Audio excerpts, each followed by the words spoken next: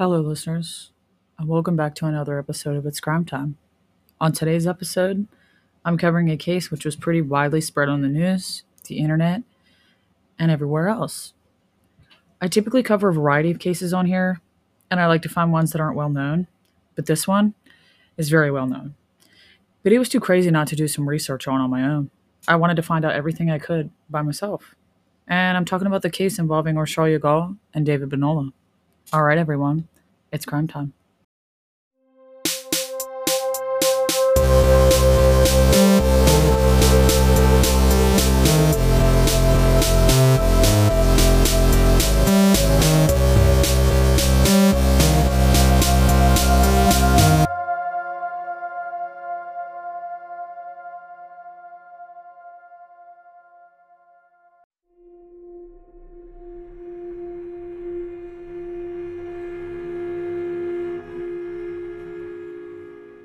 So I'd like to stop and make a note about Orsolya Gaal's name.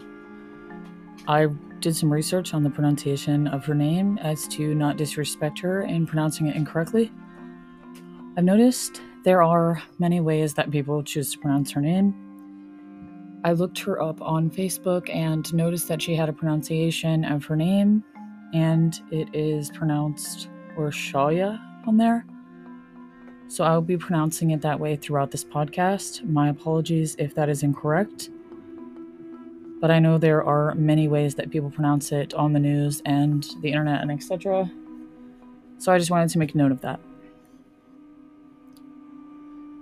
Orsolya was born in Budapest, Hungary in 1971. Sources say she was 51, and some say she was born in 1969. But that wouldn't have made sense. She attended the Budapest School of Business and Management. She traveled to Hungary frequently as she still had family there. She also traveled to Guatemala, Croatia, and China, according to her Facebook. According to her Facebook, she traveled all over. She loved traveling. That was one of the big loves of her life. She was very active on Facebook, actually constantly posting beautiful pictures of her travels. She was known to be a very caring and good mother to her two sons. She spent a lot of time taking them traveling with her. She spent a lot of time on their educations.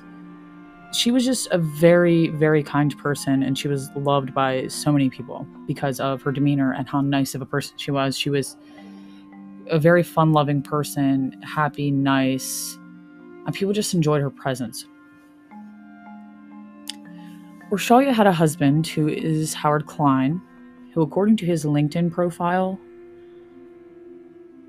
was a business partner for RK Equity, which he founded. He also was supposedly a dealer of lithium used to power electronics. RK Equity is a business that is a boutique capital markets advisory firm, however. Howard and Orsolya share two children together, two sons, Leo, who is 13, and Jamie, who is 17. They also shared a $2 million home together in Queens, New York, which is in the Forest Hills location, which I'll discuss an interesting point I came across later. So in 2019, the family hired a man named David Benola. They hired him because he was a heating and AC repairman. David Benola is a native of Mexico City, Mexico, but he moved to Richmond Hill in Queens, New York City.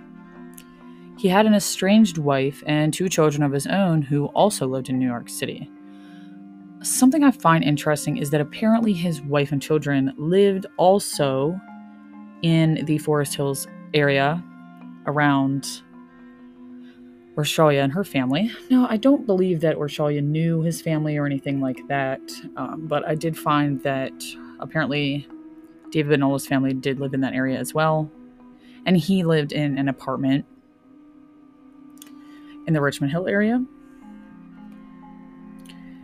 David claimed that he attended New York School of Interior Design, but a spokesperson for this school said that there was never any record of him being a student there. David was a scriptwriter and an aspiring filmmaker, but he worked for an air conditioning and repair service, like I mentioned. He allegedly told people he had also been in the military. However, these claims were false. I'm not getting political or anything of that sort, and I'm not bringing my beliefs in here about this, but David Benola is or was an illegal immigrant to the United States from Mexico. He moved from Mexico to the United States in 2001. And being an illegal immigrant, you obviously lack certain privileges in the country where you immigrated to. So there's no real way he could have attended a college in New York or been in the United States military without, providing some kind of proof of citizenship to the United States. So I'm going to go out on a limb. I would say not really out on a limb and say that the majority of people that he claimed that he attended the school to or that he was in the military, the vast majority of people that he claimed that to probably didn't believe him when he stated this. So in 2019, David began working as a heating and AC repairman for Orsolya's family, as I mentioned, in Forest Hills, Queens. Allegedly, this is when Orsolya and he started what people call their affair. And Forest Hills, as I mentioned earlier, I would get into this little fact I found, is kind of an interesting location. It's a very affluent neighborhood. It's kind of a rich neighborhood in New York, but it's not really known for that much crime. It's kind of quiet. Not a lot of stuff happens here. It's kind of in its own little area away from the big city crime in New York City. But in 1977, David Berkowitz, which you should be, or maybe you're familiar with, is the son of Sam serial killer, actually kills his victim here, Christine Freund, in, as I said, 1977. So that's one of the, I would say, most well-known crimes that happened in that neighborhood is the death of Christine Freund in 77 by David Berkowitz. I decided to view the Facebook pages of David Benola and Orsolya Gaal. They were really sad. I had kind of an interesting, sad look at Orsolya's Facebook. As I had mentioned, she was very, very active on her Facebook. She posted a lot of her life's events on there. She bragged up her children, how great they were, and she was just excited, like I said, to be a mom. She loved being a mom. And she loved traveling, and she just loved her family. And she posted a lot about her travels and a lot of beautiful photos of, things she found just beautiful in the world. She just loved to travel. And it was kind of sad to me because she posted really all the way up until she passed away. I noticed the first time that David Benola liked one of her photos was on February 20th, 2019. He actually loved it. Gross. He continued to love most of her photos of her travels throughout April as well, once featuring just her.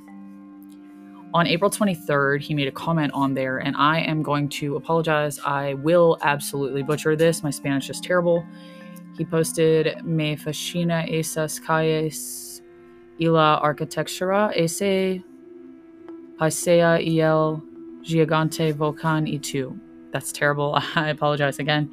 Which means love these streets and architecture, that landscape, and the giant volcano, and you. Orsolya did not reply to his comments on her Facebook when he said he loved her and things. She didn't seem that enthused about it. She didn't reply back. She didn't, get all excited about them or anything, which is a little odd to me. So here and there throughout 2020, he also commented on some of her other photos. He loved them as well. He had 2 Facebooks, which one of them he was mostly active on, had photos of him, including these really strange selfies, kind of like him giving these like thinking or brooding looks with his long like curly hair in his face. Very weird, interesting kind of photos. Some of them featured photos of him at landmarks around New York, such as the Freedom Tower, a 9/11 tribute in light, and a landmark in Chinatown. David was also he was known to have a YouTube channel, and this is kind of where he went wrong, I should say. YouTube has a feature, obviously, where you can make playlists of your favorite videos. And you can make these playlists private for your own viewing pleasure, and no one will know what kind of stuff you're into, and you can make them public. I'm not sure, but I'm going to say that his are public. He has a very specific taste in the things that he enjoyed watching on YouTube. A lot of them were violent crime. So they were news reports about violent crime, stabbing deaths, crime that involved like killing women. And then he watched a lot of videos on how to attract women, how to seduce women, any kind of woman, married women, women in relationships. They're made by a lot of men who were, I'm not sure how to word this without sounding like an ass, but arrogant. They were, men who thought they were some sort of God's gift to women or something of the sort. These men thought they could get any woman they wanted, whether she was married or not. These videos were supposed to teach a man how to seduce any woman they wanted. So if you're a guy and you find a woman attractive and you want her, this video is going to show you for sure, definitely how to get her. And she will definitely be going home with you tonight after you watch this video. It doesn't matter. She's going to forget about her man real quick, and she's going to go home with you. Those kind of videos. That's what he liked. And he thought they worked. He thought, if he watches these videos, he's going to get whatever woman he wants. Well, I hate to tell you, David, but they did not work. He used to go to a Starbucks, and this is why they did not work. And he would leave love notes for the baristas at this Starbucks. And he would comment on their looks to the point where they had to actually contact the police because he was creeping them out. It was also known that he stalked people. A 21-year-old former barista stated, quote, "He would come up to us and ask for coffees and tell us that we looked pretty and make comments about how we look. He was creepy. He stalked people. It was known. Everyone knew he was a weird individual, especially in the Starbucks on Austin Street. He even went as far as proposing to two of us, which is super unsettling because of how weird the interactions were." End quote. So he went to this Starbucks on Austin Street. He would sit there, he would get a drink, and he would just watch these ladies. And he would write weird notes in their tip jar. He proposed to them, and guess what? David, your videos on YouTube didn't work. You didn't pick up these ladies. They thought you were a creep. So, just saying. Being a creep like that doesn't get you chicks. I mean, well, maybe it gets some people chicks, but he was weird. And they contacted the police about this, and the police couldn't really do anything. I mean, they probably did, like, they wrote his name down or something and noted that he was, creeping around on the ladies at the Starbucks. And as far as I know, he didn't get any charges or anything. I want to say shame on the police for this, but I really don't, because New York City is full of like hardcore serious crime, and they probably kind of chuckled at this, like, the dude's creepy. He's calling you pretty. He's proposing to you. Yeah, he's a weirdo, but he hasn't really tried to touch any of you guys or blah, blah, blah. They probably were just so busy with other things that they didn't take this guy seriously, which is, it's a shame. Because, of what he ended up doing. But he ended up doing this with, a different person. But, what if he would have ended up doing it with, one of the girls at Starbucks? I don't know. It's kind of weird to me how they handled this whole situation. But anyway, so apparently Orsolya and David had an on-again, off-again affair spanning from 2019 to 2022. I have a little bit to say about this. I do have an opinion on this. I'm sure everyone else does. But this kind of makes me a little grumpy. I'm not sure how long their breakups lasted or when they broke up and etc. But as creepy as he sounds, I can imagine why they broke up. And I'm sure the story goes a lot deeper than we will ever find out. Early in April of 2022, Orsolya and David rekindled their affair. But apparently, they broke up again. David arrived at Orsolya's home between 12:30 and 12:40 a.m. on April 16th after she had returned home from a show at the Lincoln Center. So she was going to a show at the Lincoln Center. She left the show. She stopped at one of her favorite places for one of her favorite drinks, or her favorite drink, a Moscow Mule. She stopped at this place by herself. She got a drink. She was there the entire time alone. And then she decided to go home. So she went home, and then later at between 12:30 and 12:40, David arrived. Guess he either knocked on the door or he left himself in, and they proceeded to have a heated argument. I'm not sure if this argument began in their in her basement, the family's basement, or if they started arguing at the front door and he took it to the basement or she took it to the basement. But either way, the argument got very heated and David proceeded to stab her in excess of 55 times. Her youngest son, Leo, was upstairs, most likely sleeping, of course, while this was going on. Her husband and her eldest son were out of town on a trip, checking out colleges at this time for her son. David, after killing her, stuffed her body into a hockey duffel bag that belonged to one of her sons, then dragged her body about 0.4 miles from her home to the Jackie Robinson Parkway. He did not make too many real attempts to cover up his crime. There was a trail of blood and blood all over the duffel bag. Around 8:00 a.m. that morning, a dog walker named Glenn Van Nostrand was finishing up a walk with his two dogs when he stumbled across the bloody duffel bag. His dogs pulled him closer to the bag as he first saw it from 100 yards away. So he's walking, he sees this duffel bag about 100 yards away. Of course, his dogs, I believe, were bloodhounds. So most dogs would have alerted on this to begin with because of the smell of the blood. They see this strange bag, they smell the blood, they start going crazy, they drag him towards this bag. He notices a pool of blood around this bag, and he nudges the bag with his leg. He said he's seen some crazy shit in Forest Park, like a severed pig head before, so he was thinking maybe, since the bag was pretty heavy from the blood and stuff, that maybe it was some kind of large dead animal. Some weirdos, put some dead animal or something in a bag and throw it out there.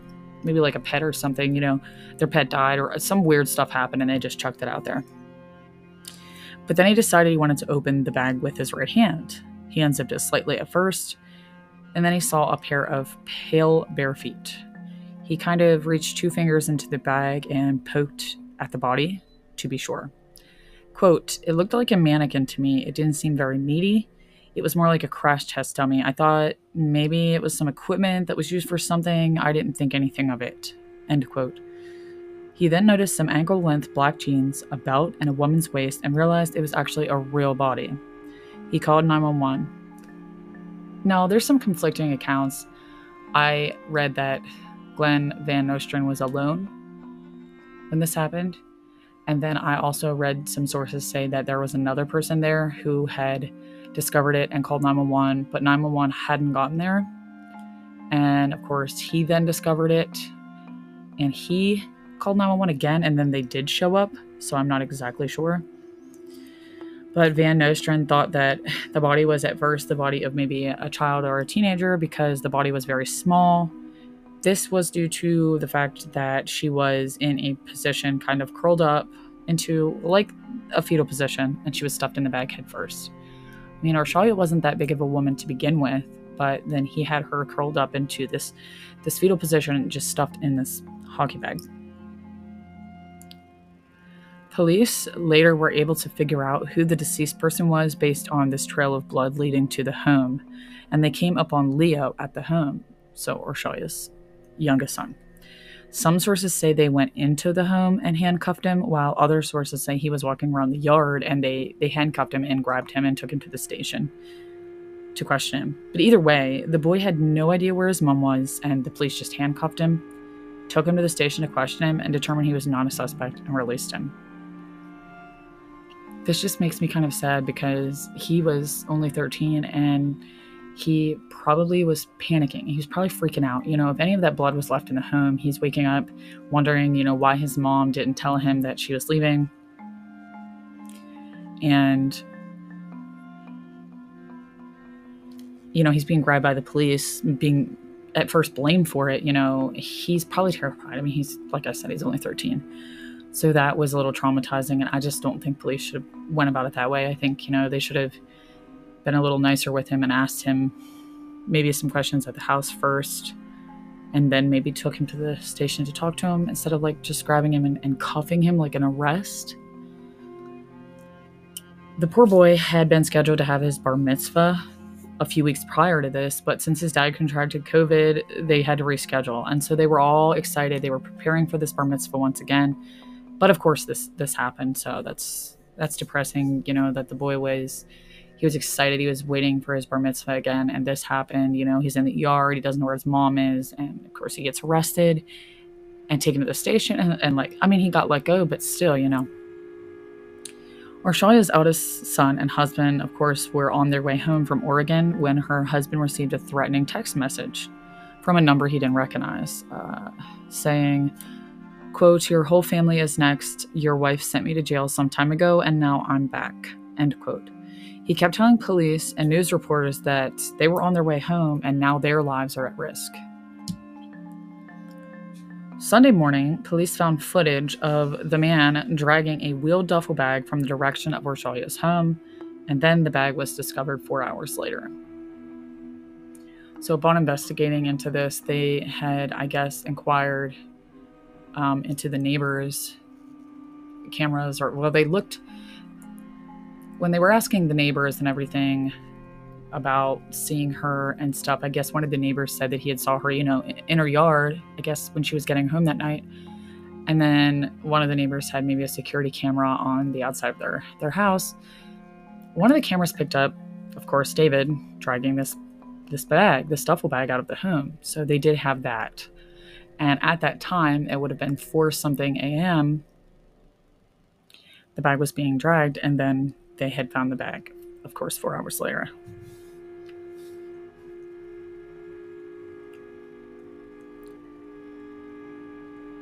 So after disposing of the body, Benola then fled the area through the park. He removed his jacket, which was found by police. His boots, t-shirt, and some bloody bandages were recovered from his trash on April 19th, which was stopped from pickup by police. He had also been treated at the hospital nearby on Saturday morning for wounds to both of his hands from the stabbing. A lot of times whenever someone brutally stabs somebody, they almost always have these hand wounds, and a lot of times police figure out or they figure out that someone committed the crime due to wounds on their hands. They always look at someone's hands, I noticed. There was also a note left on Orsolya's family's refrigerator that said, "Get a new handyman." It had been noted that Orsolya was texting 3 or 4 men the night of her murder. I'm not sure if one of them was Benola.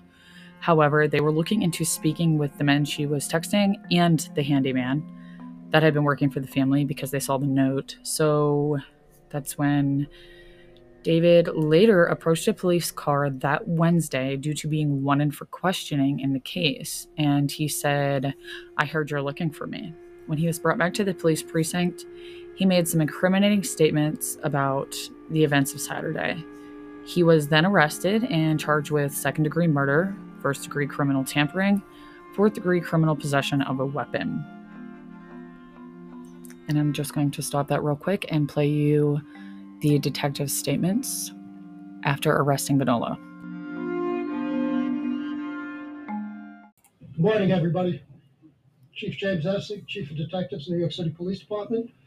With me here today is from the Patrol Services Bureau, Chief Carlos Valdez from Queens North, Commanding Officer to 112, Inspector Joe Kappelman, the Assistant Chief Joe Kenny, the Citywide Investigation Chief, Julie Morell, the Queens Investigation Chief, who led this investigation, Lieutenant Timmy Thompson from Queens North Homicide, the 2 case detectives, Detective Carmine Caruso from Queens North Homicide, and Detective John Benzold from the 112 Precinct Detective Squad.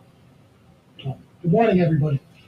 Last night, while detectives were canvassing for video, they observed a male who was wanted for questioning in a horrendous homicide. He voluntarily came back to the 112 precinct and made incriminating statements. Today, that male, David Bonella, male, 44 years old, residing at 10418 114th Street in Queens, New York, is being charged with murder in the 2nd degree, criminal tampering in the 1st degree, and criminal possession of a weapon in the 4th degree. in relation to the death of Orsolya Gaal, female, 51 years old. This investigation is still preliminary. There is a lot of work left to do, but this is what I can tell you. On Friday night, April 15th, Miss Gaal attends a show at Lincoln Center. She takes the train back to her neighborhood in Forest Hills. At 11:20 p.m., she stops in a local establishment for a short while before returning home. We believe she returns home at 12:20 a.m. We also believe Mr. Bonella arrives at her residence between 12:30 and 12:40 a.m. Mr. Bonella is a handyman who was employed by Mrs. Gaal. They have been having an intimate affair for approximately 2 years. He is either let in voluntarily or he uses a key he has knowledge about hidden in the barbecue. A heated argument ensues between the two in the basement.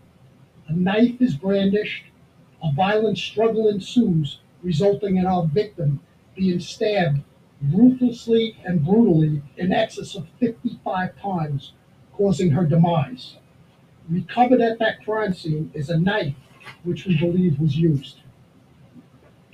Mr. Bonella then retrieved a hockey bag belonging to Miss Gaal's son, placed her in the bag, and as video showed, was seen rolling the body down the sidewalks, leaving a bloody trail through the streets of Forest Hills. At 7:50 a.m. Saturday, April 16th, that duffel bag was recovered at Metropolitan Avenue and the Jackie Robinson Parkway by a member of the public.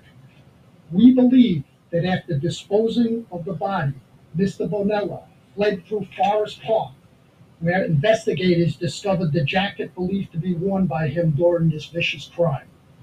Detectives also developed leads which led them to a location where boots, a t-shirt, and bloody bandages were discovered. Investigation also revealed that on Saturday, Mr. Bonella received treatment for wounds to both hands at an area hospital. As I said before, this case is still ongoing. We are still awaiting forensics evidence and are canvassing for more victim video as we speak. But detectives, through interviews, videos, and the public's help, and specifically the Queens DA, Melinda Katz, and her staff, who have been with us every step of the way, were able to quickly take this killer off the street. I just want to assure the public, and especially the residents of Forest Hills, that there are no outstanding suspects at this time. Later in court on May 10th, the filing of Bonella's heated argument was released. According to him, he went to the home to reconcile things, but when she opened the door to him, he told her he wanted her to tell him the truth about why she gave him HIV. She told him she did not have HIV. She then told him the affair was over, grabbed a knife, and told him to leave her home or she would kill him. Quote, I grabbed the knife and cut her from the neck. She kept fighting and we fall. She was moving and trying to grab me, so I stabbed her in the neck to get her to stop attacking me. End quote. He asserted that she had been cheating on him, she used him, she gave him HIV. He stated, she gave me HIV, she lied to me, she used me, she told me that she loved me. She couldn't be with just one person. End quote. As far as the threatening text to her husband goes, he also stated, quote, in the past, she told me that she had sent a man to jail. So I sent a message to her husband pretending to be that guy because I was scared. I took her laptop because she had sex videos on the laptop. I threw her laptop in the Hudson River where I used to visit her. End quote. So as of right now, of course, we do not know his sentencing, but as far as I have researched, he could get up to 25 years. Now, I just want to briefly touch on what I think of this whole situation. I'm not exactly sure where they gathered that Orsolya and Bonella had an affair. I'm not sure if they gathered it from her Facebook, because if they only gathered it from her Facebook, she did not reply to any of his, his comments, or the fact that they hung out or anything, because they could have just been extremely close friends and he could have pissed her off, creeped her out, and she could have been like, I'm done hanging out with you, and then she could have accepted his apology and they could have been close again. Or maybe they looked at her phone, they read text messages between the two, and they determined that maybe they were having an affair, but maybe nothing ever got sexual. Because I don't buy his bullshit of, there were sex videos on the laptop, and obviously we know that she didn't give him HIV. That's bullshit. Every killer, not every, but the majority come up with their own story to try to make it in self-defense. A lot of them say, well, this person attacked me first, and so I had to kill them. No, that's overkill. You stabbed her like 55 plus times. You stuffed her body in a duffel bag. If it was self-defense, you probably would have stabbed her once, called 911 and said, hey, I was attacked. I stabbed a person. No, this guy's a creep. He brutally murdered her because she didn't want him.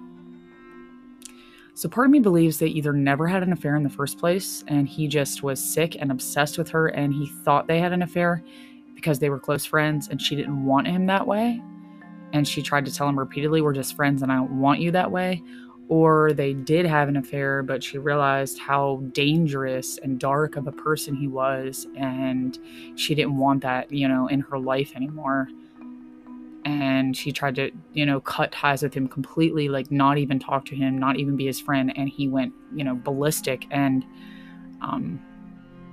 of course he killed her, but she was married. She was a married woman. So, for him to say, she can't be with just one guy. Well, that one guy is not going to be him because it's going to be her husband. She has a husband. And I just have a bad feeling that, this affair thing is, I'm not sure. Like I said, I don't know if the police looked at her phone and they did determine, or if they're just taking David's word for it. But I just don't think the affair was an affair like they say it was.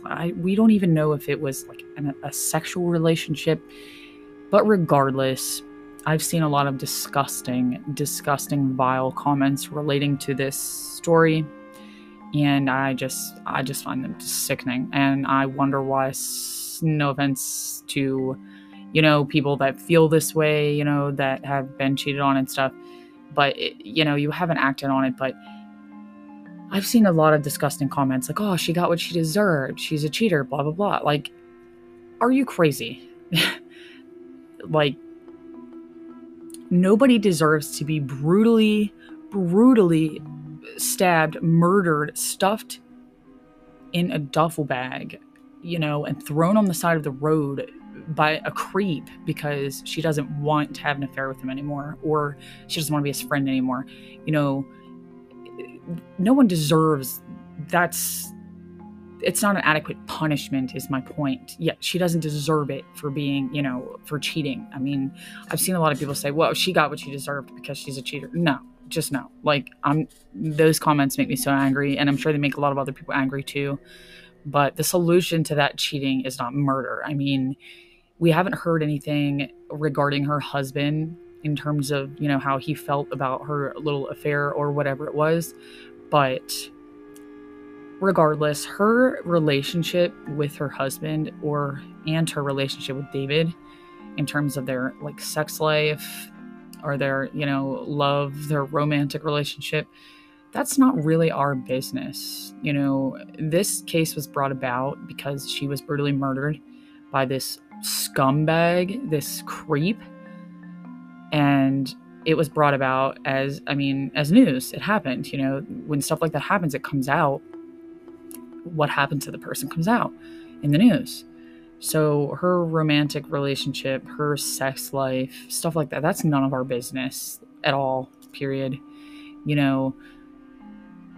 So for somebody to say she deserved it because she was having sex with another man, that's none of our business. Her husband, he traveled a lot and he worked a lot, and maybe he was okay with it. Maybe he was fine with her being with other men. We don't know. We're not married to her husband. We're not her. We're not in their marriage. We're not them. We're not in that relationship. We're not her. We don't have that sex life. Her sex life's none of our business. Her husband's business is none of our business.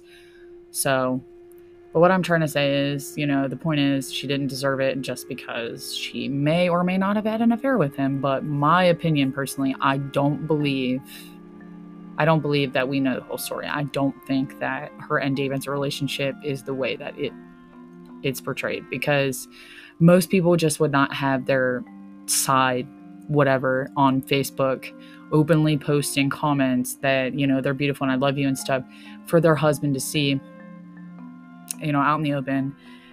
And she's not replying to any of them. It's just a little weird to me, because her husband totally can see that, and he can see those comments, and I don't know. All of that's odd to me. So, but yeah. So let me know what you guys think. He is scheduled. David is scheduled for his hearing, and we will be finding out what his sentence is. And I will attempt to keep you all updated on that. But thank you all for listening, and if you could kindly like and subscribe on whatever platform you get your podcasts, and leave me a review,